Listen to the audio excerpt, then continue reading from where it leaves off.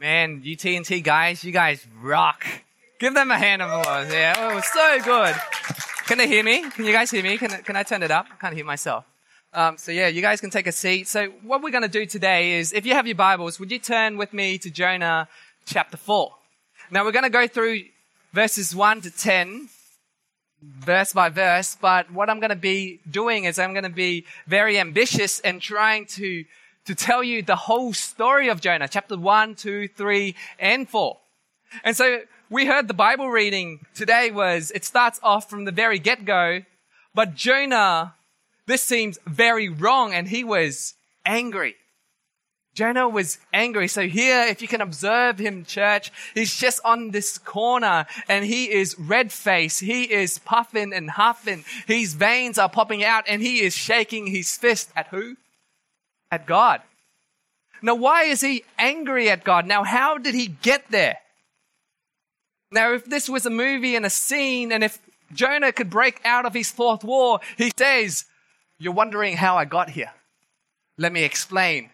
And so then time rewinds back to a few days ago, to about a week ago. And so what's going to happen is we're going to see how Jonah exactly got there. How did he get so angry and so mad at the Almighty God? But before we do that, would you pray with me? Dear Heavenly Father, Lord, we just thank you for today, Lord. We thank you for, just seeing the teens. We just see the next generation, stepping up. And Lord, we're just so excited. We know that you're going to use them. And Lord, would you send your Holy Spirit now in this place to help us understand what you want to teach us? May we hear you, Lord, and may you give us the courage to step out boldly on what the challenges are going to be. We thank you. In Jesus' name we pray. Amen. So time travels back, and we're at Jonah chapter 1, verse 1. Don't worry, I'm not going to go each verse. Jonah 1, verse 1. One day, Jonah gets a word from the Lord. And what happens was God was telling him, Jonah, I want you to go to the city of Nineveh and preach against them. And Jonah's like, what? Go preach to the Ninevites. What? Now, why is Jonah saying what so many times? He's not liking what he's hearing. He's baffled by what he's heard. Why? Because the city of Nineveh back in that ancient day was the capital city of the ancient empire, Assyria. Now, they were the big boys. They were the biggest, the baddest, they were the meanest, they were the cruelest, most brutal nation at that time. They are in the ruling power. What happens is they will go to war constantly, nearly every single year. Why? Because their nation loves war. They love the killing, the blood. They would go and they will burn down villages. They will rape people. They go to war so then they can kill people, they can pillage, and they can loot. What they do to their enemies, leaders, is that they will put them in a public stand. They will rip out their lips, rip out their limbs, just to show, look at our military power, that we mean business. And so everybody else watching, they can see their leader and be like, okay, we're not going to try anything funny. Now, this was them. And why they go to war every single year is they go out just to battle against other nations. Why? To enslave them. Because each year they would have a quota. They need manual laborers because the Assyrian Empire, they love to build buildings like libraries and palace and other architectural projects. But they need the manpower for that. Instead of hiring their own, they will just go out and they will take them so that they can bring back and build these magnificent buildings and palaces at the expense of others. Now, this was a selfish nation. This was an evil, wicked nation. And God said to Jonah, go and preach against them. Go and tell them that they're wrong. And Jonah's like, what? And so Jonah rises from his bed and he goes to this port city named Joppa. Are you there, church? You hear the gentle wind whistling. You hear the sound of seagulls chirping. You hear the waves crash against the ships. The ropes and the sails are moving rhythmically, and you hear the squeaks of the ropes. Now this peace and tranquility, it doesn't last for long because the sun rises and you see ships coming in and out of the port. You see people putting cargo in and loading the boats with cargo. You see people start to put up their stands and they're selling all types of different food and merchandise and it's getting noisy. It's getting busy. A mass of humanity. And within this crowd, you see a man holding his ticket. Now he's waiting in line. Now that man was Jonah. As he gets to the front of the line, the sailor asks him, "Where are you heading?" And this is what Jonah says. Tarshish. Yep, wait at platform 9.934. Now, hang on a minute. What city did God tell Jonah to go to? Nineveh. But he goes to Tarsus. Now, if you know your geography well and if you know your maps well, from Joppa to get to Nineveh, it was only 800 kilometers east. But you know where Jonah went? He went 4,000 kilometers west. He went the opposite direction. He didn't want to be anywhere near Nineveh. He went to the place where it was the most west in the known world of his time. They didn't have, the globe back then. Probably flat earth. I don't know. But Tarshish was the most west place away from that city of Nineveh. Now, before we can point the fingers at him, sometimes we are that disobedient. Sometimes we can get really creative with our disobedience. It took him 5 times the effort to not listen to God. And he goes to that place. Why? You don't blame him. Knowing the city of Nineveh, it's just like you telling a Jew in World War II to go preach to Adolf Hitler. Or today, if God suddenly gives you a message to go preach to ISIS. Man, that's a tough call. That's a tough call to follow. And so Jonah is running away. The story continues. He's on this voyage now. And the Bible says God sends a great wind out at sea. It was so great that it turned into a massive storm. So it's been crazy in Perth for the last 3 days or so. But imagine, like you're at home, you feel okay because there's solid ground. But imagine outside at sea. And if you hit a storm at that magnitude, you'd be freaking out. And so these sailors in this boat, they're all freaking out. These are seasoned sailors. They've been on this job and this journey for ages, but yet they're freaking out. And the captain is running around, finding as many people so all hands can be on deck so that they can stay afloat because the boat is about to break. And he's running around like a headless chicken. And then he runs down the deck. And who does he see? He sees Jonah. And what is Jonah doing? Our boy's sleeping. How can you be sleeping in a time like this? Wake up, go and pray to your God. Would it be a tomato? I don't know, a cow, whatever. Just pray to anything. And whoever answers will worship that God. Just pray. And they're all freaking out. They're all confused. And all the sailors are wondering what's happened. And so they cast lots. Now that's a superstitious way, but it's equivalent of spinning the bottle. And the bottle spun and it pointed to Jonah. And they asked Jonah, what's happening? Now Jonah, he's not shocked by the dice or the bottle pointing to him. He's not shocked. He's not fazed. He knew what was coming. And our boy says, oh yeah, I'm kind of running away from the God who created the heavens, the earth, and the sea. Yeah, I'm kind of running away from that God. And they're like, the Bible says they became deeply afraid and like, what are you doing? Because of one man, the whole boat was pretty much contaminated, was pretty much in danger. Now, church, I want to point this out to you. Sometimes when you sin, you think you're only going to affect yourself. Sometimes when you rebel against God, you think it's only you are going to face the consequences. But it's not true. It will affect everyone on board your ship. It will affect everybody else. Now, the movie Avengers, Infinity War. You had a month to see it, so too bad. Spoilers alert, whatever. The whole team, well, not the whole team, they were trying to snatch the Gauntlet from Thanos. They were so close. Mantis put him to sleep and everything, and Spider-Man is trying to rip it out. But then Star-Lord. I got so angry in the cinema. Star-Lord couldn't just wait a minute, and he just started punching Thanos' face, and Thanos wakes up, and then we know what happens. The Avengers loses because of one guy's mistake.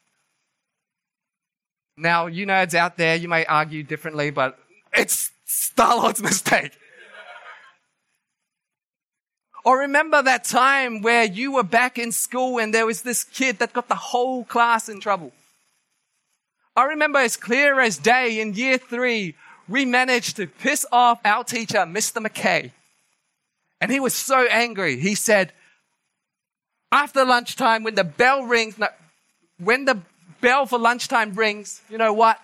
You're all going to stay in here for 5 minutes.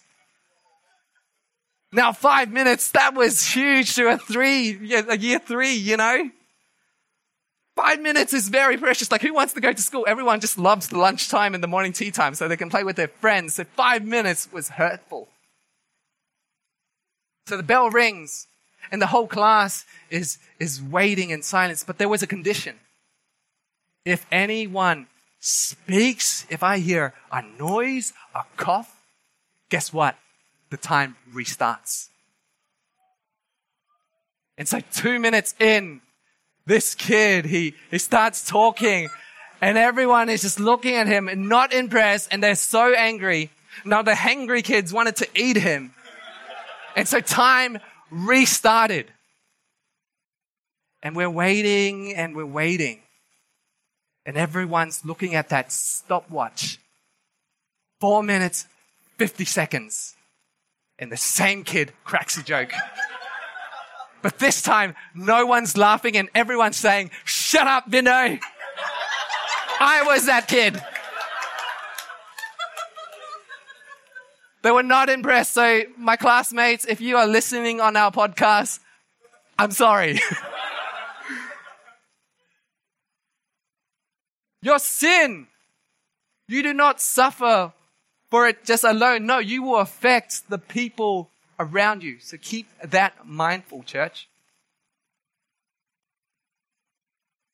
So with pale faces and other sailors grasping, sweats on their brow, they're asking Jonah, "What must we do?"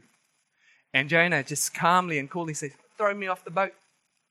And now they're thinking, man, this guy, there's something wrong with his head. Like, you run away from an almighty God who's apparently omnipotent, which means he's everywhere. And now you want us to throw you off the boat? Nah. And so they try to rescue him. They're trying to, row back and land, but then the winds and the waves got worse. And so they changed their mind. All right, you have to go now. And so they pick Jonah up and they throw him overboard. But then a miracle happens. The Bible says God then provides a fish, a great fish, to swallow up Jonah. And Jonah spends 3 days and 3 nights in this fish. Now, some people think it's a whale. Now, at this point, some of you guys may think, "Oh man, that's just a fairy tale. Like, that's not even scientifically true. Like, how can someone survive in the belly of fish for 3 days?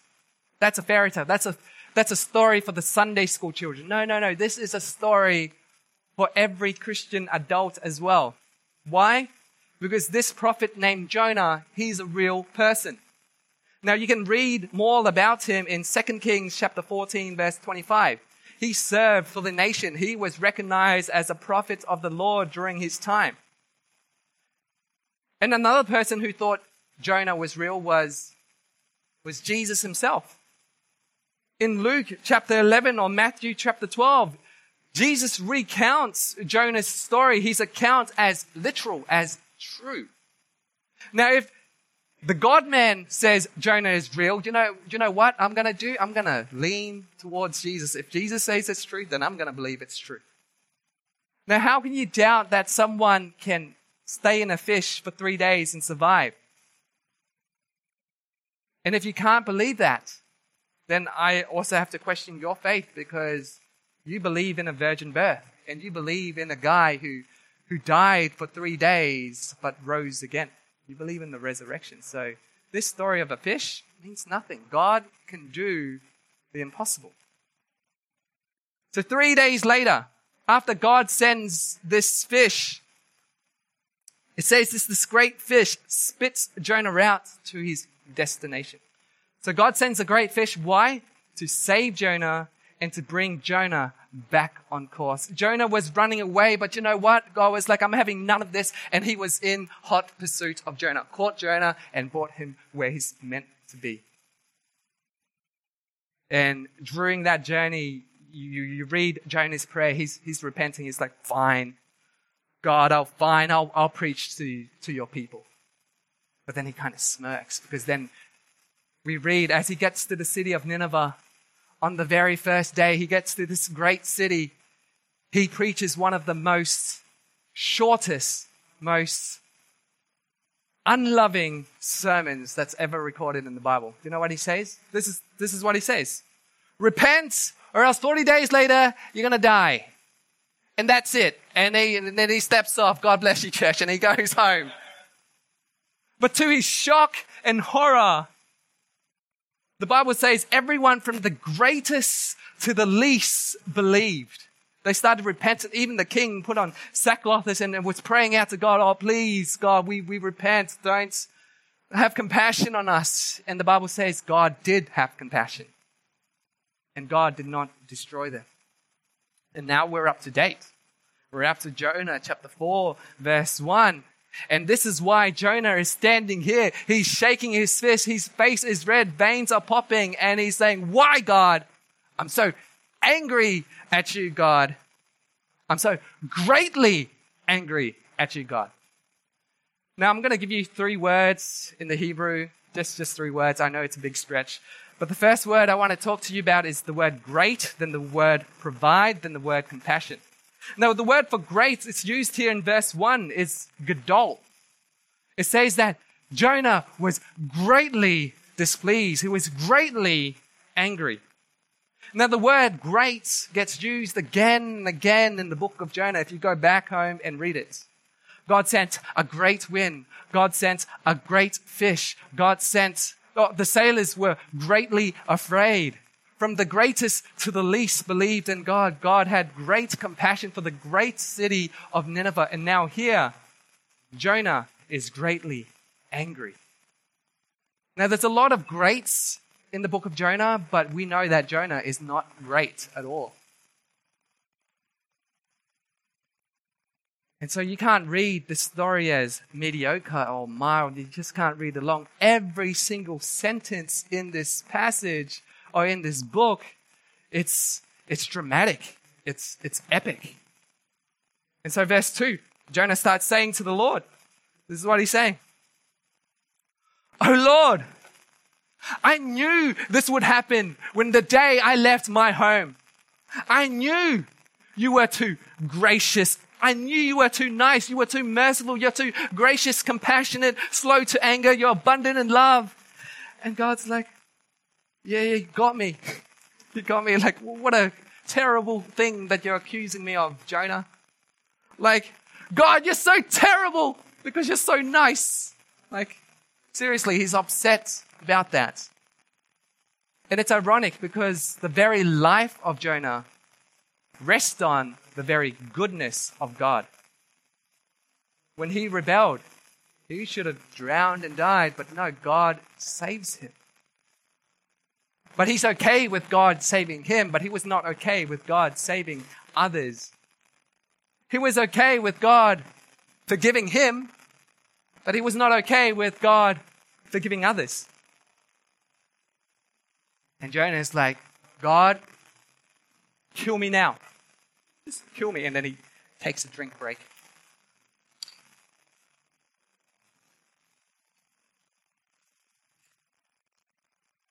Now I'm reading this story, the whole story of the book of Jonah. The way that you're meant to read it is as a comedy. The book of Jonah, its genre is satire. It's pointing out the folly. You're meant to be laughing at this idiotic prophet named Jonah. Because if I was God, and when I was reading this as a kid, I'm like, God, just send down some lightning, just kill the guy. You can find anybody else. Like, you don't need him. God, like, how dare he diss you? God, kill me now. But you know what God does? He doesn't kill him now. God then does this, asks Jonah, Jonah, what happened?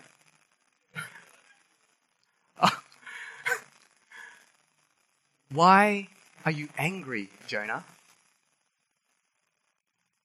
Jonah's like, just kill me now. And the Bible says he walks outside the city.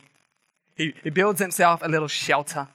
I imagine he's sitting on this little seat with a beer and he's just waiting and hoping with all his heart that God would still destroy the city of Nineveh.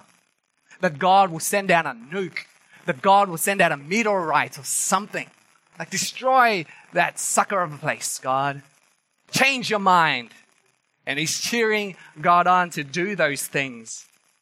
But while he was waiting in the Middle Eastern sun, and our boy Jonah, it's getting hot. Our boy is sweating. And he's in discomfort. Despite Jonah being like that, being so self-entitled, so angry at God, you know what God does? The Bible says God provides a plant. Why? To give Jonah's head some shade. And it says Jonah was greatly, the same word here, gadol, he was greatly happy about the plant.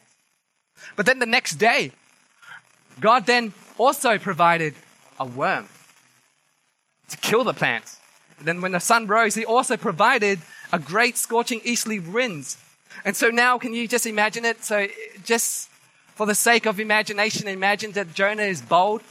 The UV rays is hitting his head, blazing over his head. Our boy now is not just sweating, he's dehydrated.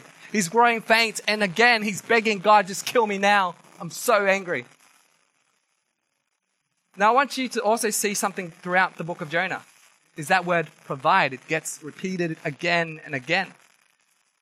Now, that word is manna. God provided the great storm.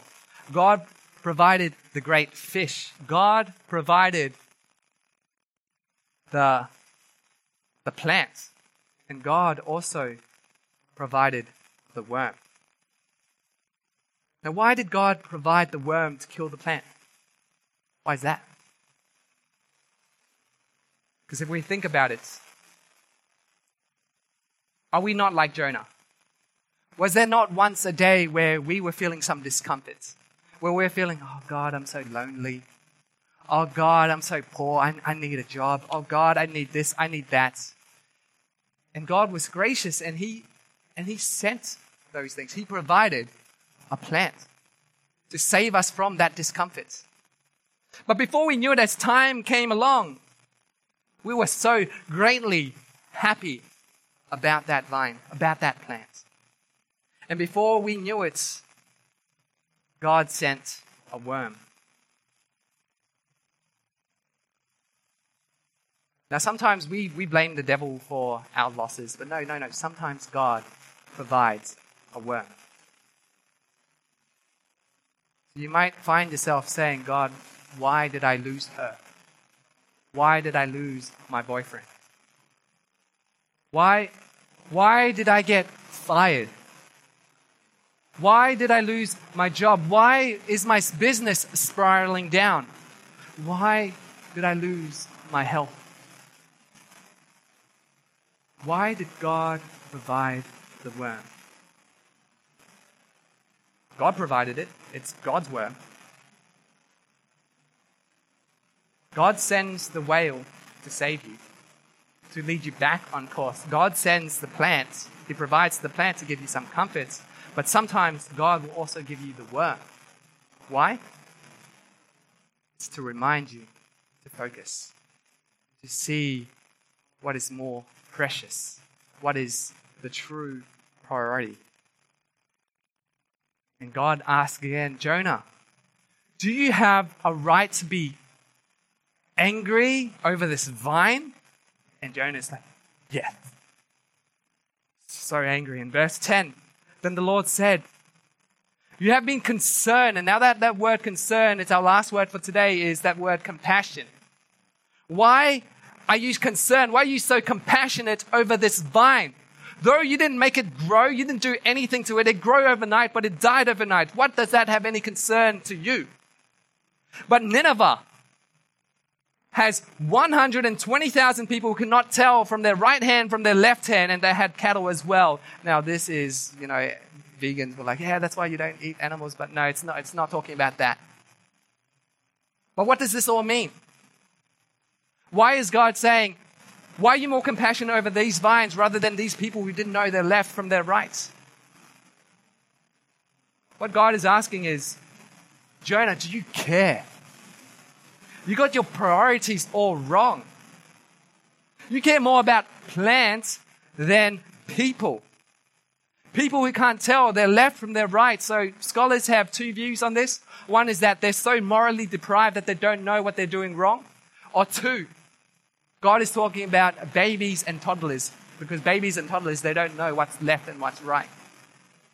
Now, if that's true for the second case, that God cares for the babies and the kids and Jonah doesn't, oh man, here we have on our hands a jerk. Here we have on our hands a joke of a prophet. Here we have on our hand an ass. As we are the spectators, as we look into this satire, this comedy being played out, as we are laughing and pointing at the idiocy and the immaturity of this prophet named Jonah, what are we really doing? Now, one of the shows that was really popular around the 90s was Seinfeld. Anybody watch that? Okay, true Seinfeld fan, right up. Now, Seinfeld had these four main characters who lived in New York. Now, episodes after episodes, we see their character development, and their characters are bad. They're idiots. They do really weird things and stupid things, and they're self-pity, and they're really selfish, self-indulging. But episode after episode, people would laugh. Or it's that, computer button where it's the same generic laugh all the time. But everyone laughing and pointing at these four characters. And to end off their show, the great finale of the show, what happens is these four characters, they get caught, they get judged by a judge, and they get condemned as the most rotten, self-serving, self-indulging people. And everyone in the audience like, yeah, we agree, but then there was a twist in the end. The judge turns around and says, those four whom you were laughing at, they're actually you. They're actually you. So if you ever opened the book of Jonah and you read things and you pointed at Jonah's faults and you laughed at him, what you're really doing is you're pointing at your own faults and you're laughing at yourself. Because have we not ever ran away and disobeyed God in our lives? Have we never ever got angry at God? Did we do things that were hurtful to others? When so half-heartedly, when we go to church and serve, did we ever do it half-heartedly? You're just doing it because it was out of obligation and duty. There was no heart involved. There was no love involved. Have you ever cared more about a temporal vine rather than the eternal soul of the people around you? Why? Jonah, why do you care so much about the temporal things? The things that sprang out of the ground for one day and the other night it's gone. Why do you care and put so much effort and weight into things that only last a few decades and then rust and then gets destroyed, it gets stolen, rather than the eternal souls of people? Jonah, you're so comfortable of where you are. And when you lose that thing that makes you comfortable, what, you're angry at me? You're gut wrench? You're compassionate over this vine? Now the Hebrew word compassion, I know I'm stretching you a lot with the original language here, but when a Jew talk about compassion, they don't point to their head, they don't point to their heart, but they actually point and touch their gut when they talk about compassion. What is compassion? It means to be moved deeply by the deepest part of who you are, to be stirred, to be gut-wrenched, stomach-churning, that pushes you into action to relieve someone of their discomfort, of their misery. It's comfort that pushes you towards brokenness and mess. For instance, this word appears in Exodus when God heard the cry of these people. He had compassion, this gut-wrenching feeling, and he moved and he sent Moses down in a basket in the Nile, like Reverend Steve Chong talked about last week. And here, the same word is used. You're more moved about, and you're more concerned, you're more compassionate about a dying plant rather than the people in the city that's going to perish eternally. Church, let's be honest with each other. What do you care about? The reason why I chosen this passage for Oikos Church is because sometimes I think we're more compassionate about our sports team, the scores of our sports team. Sometimes we are more compassionate about that movie that's on the horizon. Sometimes we care more about our exams, our grades, our marks. And sometimes I know some of you will even take weeks off just to study some more. Now, is God going to look at your mark at the end of time and say, oh, well done, you got an A+ here? Some of us care more and more compassionate and more concerned about money, about our own business, about the car we drive, the shoes we wear, the house that we live in, the brand clothes that we buy. Now, I'm not saying any of those things are bad things, but in the weight and in the light of eternity, those things mean nothing. They're so light. But when it comes to being compassionate about others,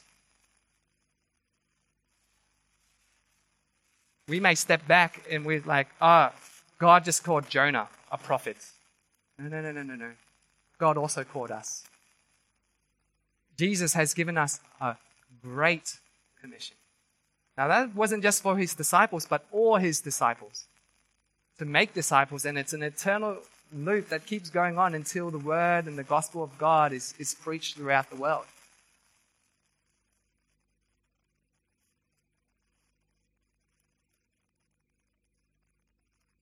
Why should we be compassionate? I'm going to ask the band to come up as I'm going to close off very soon.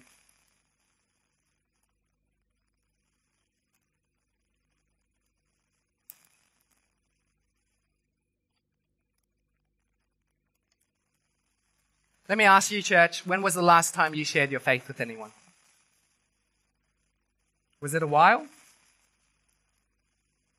Why should we be compassionate? Let me tell you, because there was once a day where God first showed us compassion. That's why we need to show compassion to others. God was so moved. He was so gut-wrenched. You know who he sent? He sent himself. He sent a better Jonah. Jesus had to go down from his comforts, the comfortable throne that he sat in a place called heaven, where the state of heaven, everything was prestige and pristine, yet he came into the flesh, born of a virgin, in a feeding trough. It was compassion that moved God into a broken, messy, sinful world.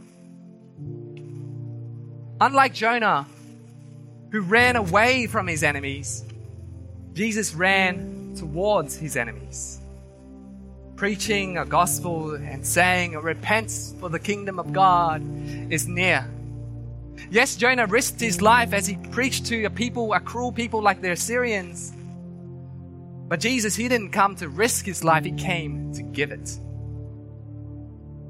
Jonah's audience received his message well. But Jesus' audience, his crowd, was not amused. And it caused Jesus to say, "My own did not receive me not." Jonah was received, but Jesus was rejected. Jonah went outside of the city on his own free will because he was angry. But Jesus was dragged outside of the city, accused of being a criminal, whipped, mocked, and scorned as we put the nails in his hands, as we put the nails in his feet, the crown of thorns on his head. You know what Jesus was saying? He wasn't cursing at you. Unlike Jonah, who was sitting on a chair holding a beer, saying, "God, nuke them now," he was cheering, "God, send down a meteorite." He does not care about those who doesn't know from the left hand and to the right hand. But you know what Jesus Christ says on the cross? Do you know what he prays? "Father, forgive them, for they do not know what they do." Jonah was thrown off a boat, but Jesus was thrown on the cross. Jonah faced a storm that he deserved, but Jesus faced a storm that he didn't deserve. The storm was the wrath of God, the righteous anger against all sin, against all the sin of humanity, past, present, and future, was on his shoulders. And he suffered that storm for you and I. Jonah was swallowed by a fish for 3 days, and Jesus was swallowed by the tomb for 3 days. But church, I want to give you some good news, because he did not stay in that grave. No, he rose again. And with that, sin was dealt with.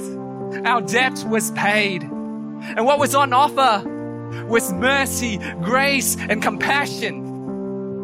Now today, as we're about to go into the time of Holy Communion, as we drink from that cup that is the blood of Christ, as we eat the bread which is his broken body for us, may we remember, this is why Oikos Church, this is why we can show compassion, because there was once a holy, loving being who once was compassionate towards us.